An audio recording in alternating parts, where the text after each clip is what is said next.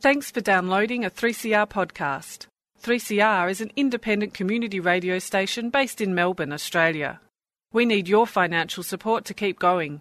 Go to www.3cr.org.au for more information and to donate online. Now stay tuned for your 3CR podcast.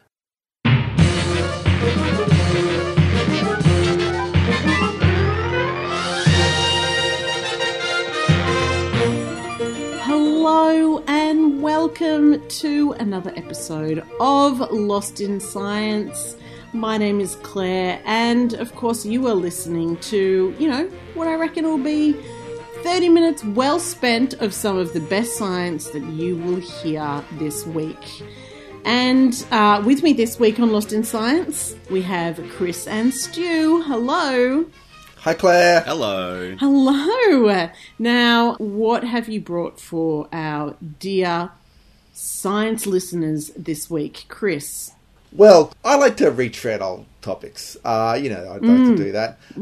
This actually isn't me necessarily retreading, follow-up stories. This is just like a story that it keeps on giving. Something we talked about a while back is space junk. Oh, it keeps on giving because, we keep on adding to it. We do. Am I right? We do keep adding to it, and as we've discussed before, it is kind of becoming more and more of a hazard for life in space, as seen in the Sandra Bullock movie Gravity. Love that film. Yeah, it's becoming more of a risk on Earth as well. I don't know if you've noticed that there were recently some debris came down in a sheep paddock in the Snowy Mountains here in Australia. Yikes. Yes, and there has been more coming down in other countries recently as well. And so there has been a paper published recently that looked at the risk that this poses and who is most likely to be affected by this risk. Spoiler alert, it's not the people who are launching the rockets who are in the firing zone. There is increasing risks, and there is, it's kind of discussion of what to do about it, I suppose. And so, I'm going to be looking at what this level of risk is, and what can be done about it. I'm just looking forward to someone inventing some way to get all that space junk to the space tip. There is a tip. There is a tip. There is a tip? Yeah, there is a tip, and it's connected to H.P. Lovecraft, but no spoilers there. Right. Wow. Right. Yeah. Fascinating stuff. Well, stay tuned for that. And Stu, what have you got for us? Anything intergalactic or otherwise? Well, no, but speaking of H.P. Lovecraft, it's probably something a bit more ancient and creepy and slithering. Look, it's one of those things. I always like to find the biggest things and the smallest things and the fastest things and the slowest things. I'm actually looking at the world's biggest bacteria, which didn't know that's where you were going to go with that. Great. No, it was quite surprising, and this was actually only recently discovered and recently written about. But this is it's kind of a real. I don't want to say it's a missing link in the evolution of life, but it's something that is a bit unusual for a bacteria, but it's an extraordinary bacteria, and I'll explain what's so extraordinary about it and why it's captured the attention of a whole lot of biologists around the world. It's actually big though, too, isn't it? Yeah. It's quite large, yes, and I'll large as a Volkswagen. Well, not that large. Right. Okay. Well, you're going to have to hold out and stay tuned to that story to hear exactly how big the world's biggest bacteria is, because Stu is not going to give it away in the intro, are you? Oh, hell no. No. Brilliant. All right. Now I've cleared that up. On with the show.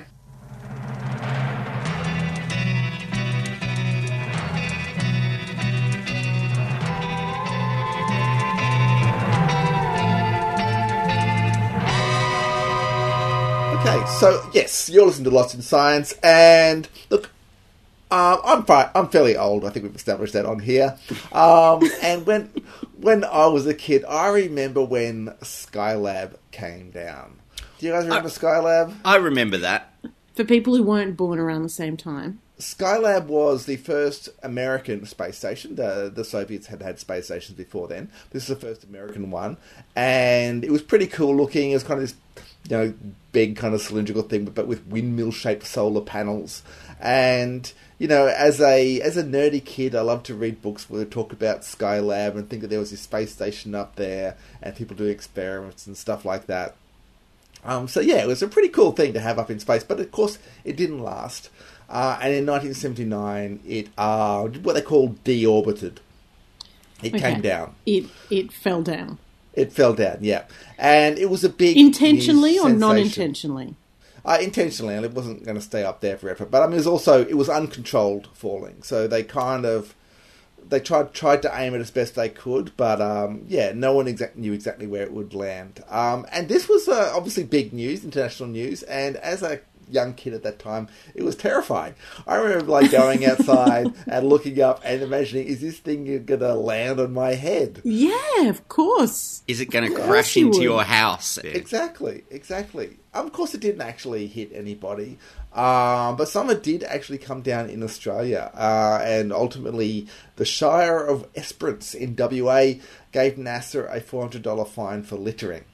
Really? I remember that, and also there was radio stations giving away prizes if anyone could get a bit of Skylab and bring it in. Yeah. And I remember we were, every time we'd go outside, we'd look for bits of things that could have been. Is this from Skylab? Is this from Skylab? But no. So you can make a bit of money. And did it end up sort of scattering across the globe, or? Yeah, most of it was in the Indian Ocean, but yeah, some of it landed in Western Australia as well. So they're kind of aiming for a bit closer to South Africa, but yeah, it fell short a bit. But that was kind of the most kind of famous event. But it's happened before, and it's like I guess this the way this happened shows the difficulty in controlling these things and also keeping the people who launched them accountable for these things coming down. So under Are you saying that a $400 fine, Australian dollar fine, isn't keeping NASA accountable? Well, okay, so under international space law, it states, I love the fact there is such a thing as space law. I do. I'm learning so much tonight. A launching state shall be absolutely liable to pay compensation for damage. Now, as far as I can find, this law has only been applied once when, in 1978, a nuclear-powered Soviet satellite came down in a remote area of Canada, and they sent Russia the bill for the cleanup, essentially. So that's only the time that, like I said, I find this is, this liability has been applied, but there's actual happening more and more that things are coming down. So apart from the recent strikes in Australia that I discussed in the introduction, in May 2020, there was some wreckage from the 18-ton core stage of a Chinese Long March 5B rocket that hit 2 villages in the Ivory Coast and caused damage to buildings. Again, didn't hit any persons. And also, recently, there's another Long March 5B rocket that was allowed to an uncontrolled fall towards the Philippines. That I think might have just landed in the water, but it was kind of getting very close to the islands there. So, this is happening more and more, and a recent paper published in the journal Nature Astronomy calculated the risk based on current practices and what we know of the discarded rocket stages that are currently in a low Earth orbit. So, these things, satellites are launched by rocket. The rocket usually kind of stays up there for a bit until it comes down. So they looked at the numbers of objects, where they're orbiting, and the world population distribution, and calculated that there is likely to be a 10% chance of one or more casualties over a decade, which doesn't sound a lot. That was a 10% chance of one or more people being killed by a rocket over the next decade or so. 10% is not really a small number, though, when you're talking about probabilities. It's not. It's not a small probability, yeah. Yeah. I mean, look, I'm saying the numbers aren't big when you consider they currently have a global pandemic that is killing upwards of 14,000 people a week worldwide. But I think the thing here is who is being put at risk and who is actually causing the risk. So due to the nature of the orbits of these rockets, it's mostly areas close to the equator that are going to be affected. That is area countries in what we call the global south, which has been, I think, misreported a little bit. I've seen some reporting that says it's the southern hemisphere that we're most affected. They're misunderstanding the term Global South, which kind of refers to the countries who are not the northern altitude countries, which is where most of the world's wealth is concentrated. But it's basically the same old story of the developed world dumping their problems on the developing world, essentially. And, I think that now that Australia has started to launch rockets from our territory, we basically count ourselves as one of those launching countries. And so we're not the innocent party here either. So yeah, it's not surprising that there hasn't been a great reaction from some of these launching countries. There was I found an article in the South China Morning Post which talked about this. Now, this is a Hong Kong-based publication that has more recently been accused of becoming more pro-regime. It had a striking claim. First of all, I said the chance of humans getting hurt is infinitely close to zero, which is mathematically questionable way to put it, I guess.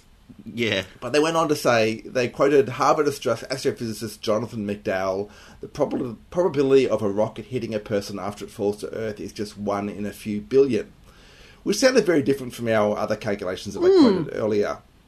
So I wondered about this and I looked it up, and I found a number of statements from Jonathan McDowell talking about this kind of risk. And what it seems, he's talking about the risk to an individual person. Me with Skylab. So essentially, if you take that early calculation, that there's a 10% chance of someone getting hit. He's saying, well, there's 8 billion people in the world, so you've got like a 1 in 80 billion chance of being hit. So that's the number that they're using, and he's quoted that figure quite a few times. That's and they quite have put that different when you think about how many people there are in the world. Exactly. But I think a few people also are falling for this kind of arithmetic switcheroo. Uh-oh. So yeah, look, it is a problem. And there are standards that launching countries are meant to follow, but they're either very vaguely written or, as is often the case, I think in America, they're often waived due to the extra expense. It's just too difficult to reduce your risk. Some of these measures include things like, saving fuel for a controlled re-entry and then aiming at an empty area of ocean. So, for instance, a popular place is Point Nemo, as it's sometimes called, in the Pacific Ocean, which is 2,700 kilometres from the nearest land. 2,700 kilometres is the distance basically between Melbourne and Perth. It's a long way from anywhere, and it has become a very popular spacecraft graveyard. Of note that it is close to where H.P. Lovecraft located the hiding place of Cthulhu in his stories.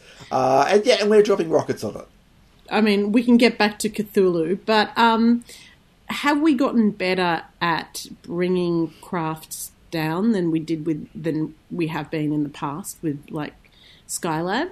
Well, certainly the technology is there. We have better accuracy at, controlling flying objects, I suppose. The trouble is that it's the cost of doing it. So you've got to save fuel. You've got to carry some extra fuel up with you. Plus, they often like to use that extra fuel to get the satellite a little bit higher to its destination. So it doesn't have to have its own fuel to get where it's going. So you're kind of asking people to spend a little bit of money to be good citizens. And that's a bit hard when they're not the ones who are going to be affected by it. There's also the possibility of reusing rockets. I might have seen SpaceX with their landing rocket. But the recent debris that came down in Australia was from SpaceX, has been identified. And with the volume of satellites they're going to be launching, with their kind of swarm satellites, there's a lot more rockets and a lot more debris coming from SpaceX, even though they are developing the technology to reuse rockets. There's going to be a lot of non-reused rockets coming out from them as well. But there's other risks as well. Even the satellites themselves pose their own risks. So there's another recent paper published in the journal Earth's Future, which talked about how objects, when they're re-entering the atmosphere, release chemicals that can further deplete the ozone layer. And the rockets, when they're up at those high altitudes, release soot that contributes about 500 times more to global warming per mass than surface emissions. So we're basically polluting the upper atmosphere, and we are dropping things on the Earth. So, yeah, look, I think that, yes, your individual risk is still very low. It is several billion against you being hit by something. So you don't need to be worried like me with Skylab. But this, as I said, this is a risk and other sorts of pollution and danger that is not borne by those creating it, and they should be held accountable. I think we're lost. We're not lost. Not even any short-range radio signals yet? Except for a single, very powerful radio emission. Of course, a transmitter of that sort isn't exactly standard equipment. Science and technology must be absolutely mind-boggling. Of course, it's mostly on the theoretical side. Well, so far. Across Australia on the Community Radio Network, you're listening to Lost in Science. You are listening to Lost in Science, and I want to ask you, what is the smallest living thing you can think of? It's not meant to be a trick question. No. I mean, I think it's a bacteria, right? Yeah, it is. Because viruses aren't living.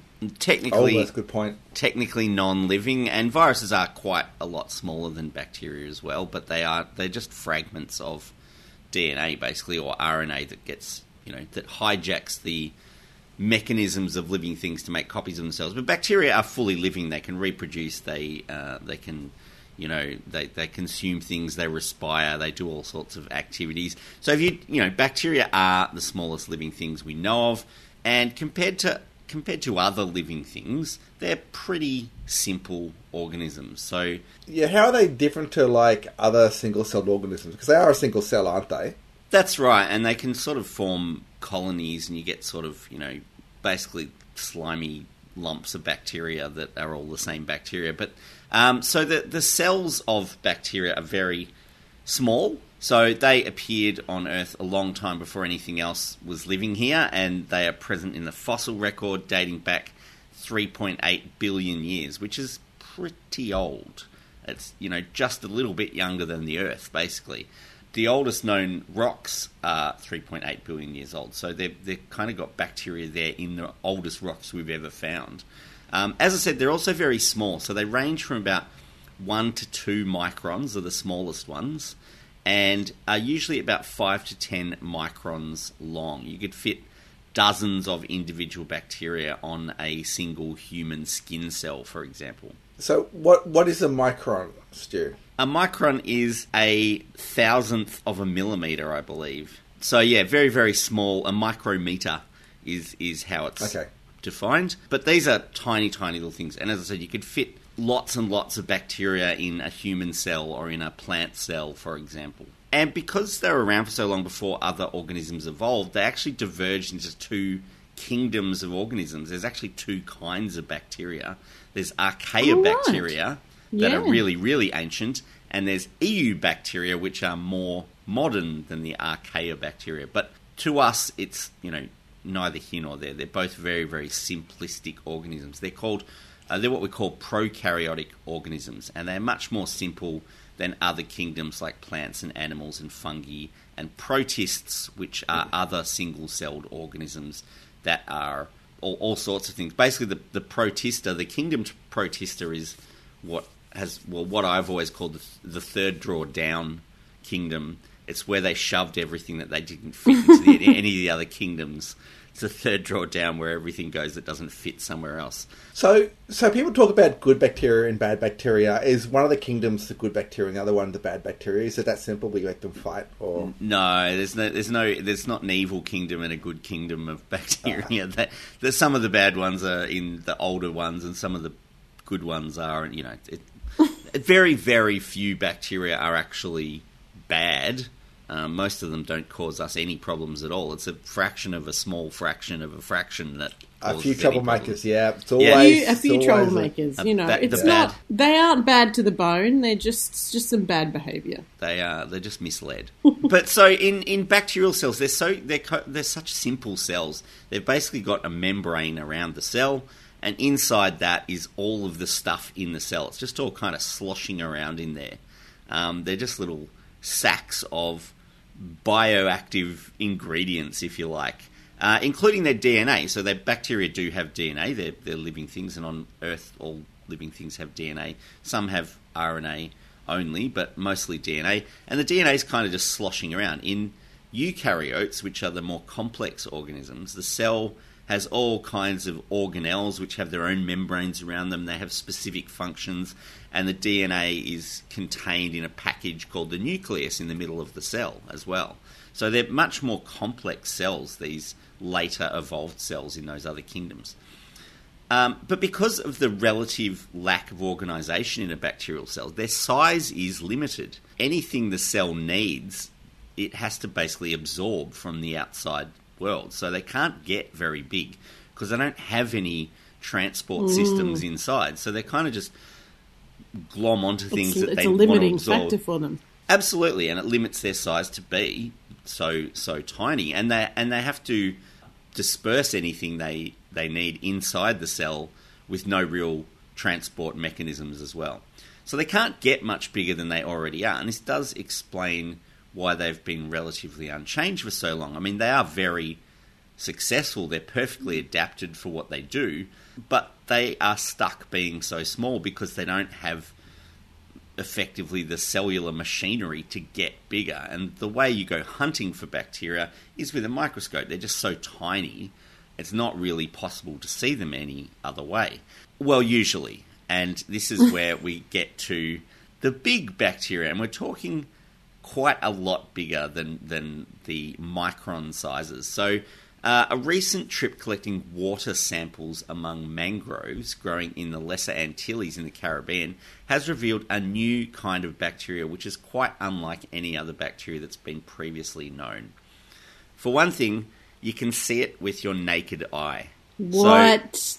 So the that goes against everything. They're not even microbes. Everything that Stu just said. Change the whole way you think of bacteria. But they're not microorganisms anymore if you can see them with your naked eye. That's right. They're macrobes, not microbes. So the scientists who discovered it thought they were some kind of protist or some other kind of eukaryote, like a fungus or something possibly, until they investigated further and had a look at them more closely. So these bacteria are 50 times larger than any bacteria previously recorded. And they are about 5,000 times bigger than an average-sized bacteria. So to put that in context, 5,000 times bigger than something. So imagine a housefly, a little housefly that you get in your house. 5,000 times bigger would be a housefly the size of 2 buses.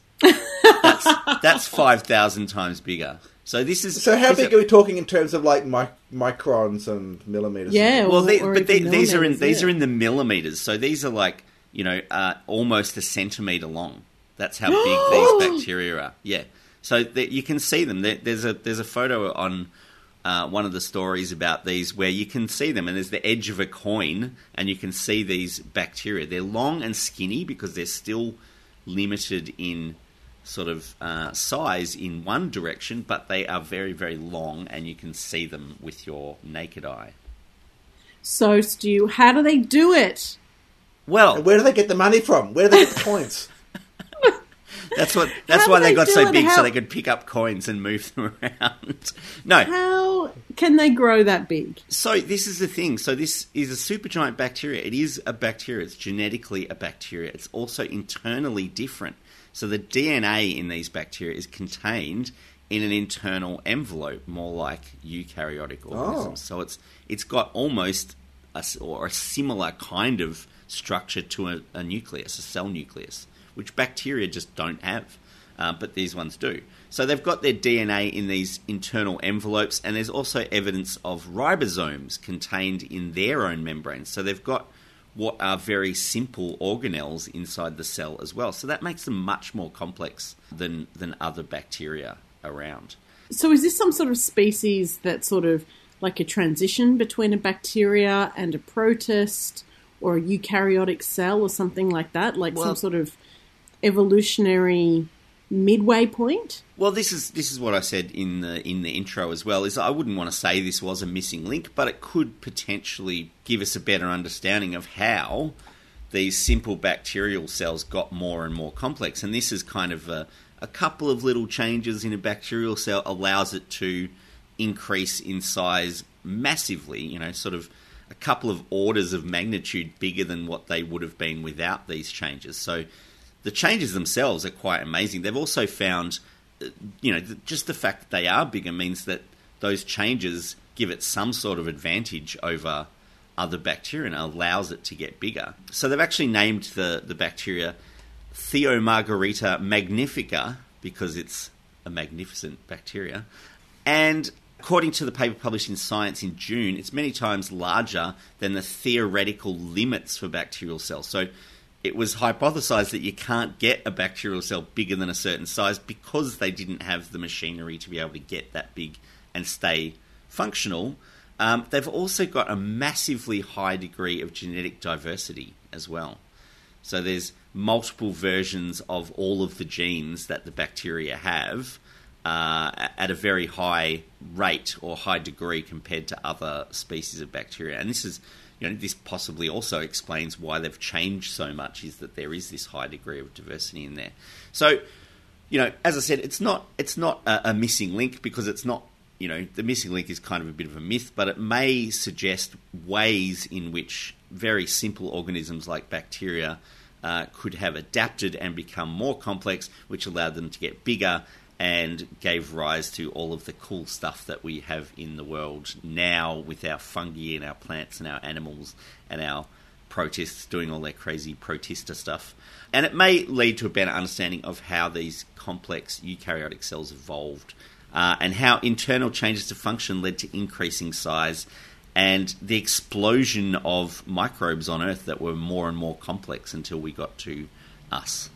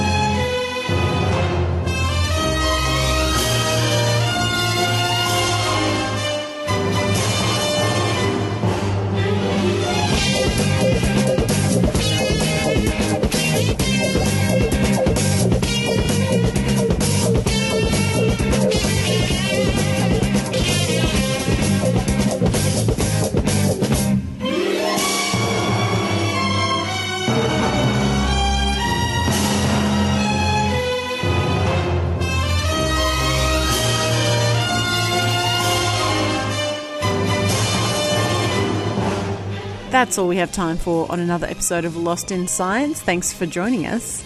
Lost in Science is recorded on the lands of the Kulin Nation at the studios of 3CR and broadcast across Australia on the Community Radio Network with the kind support of the Community Broadcasting Foundation. If you would like to get in touch with us, we would love to hear from you. You can email us at lostinsight@gmail.com. You can find us on Facebook, where we are Lost in Science on 3CR, or try us on Twitter, where we are Lost in Science 1, or just tune in again next week, wherever you listen to us, when Stu, Claire and Chris get Lost in Science.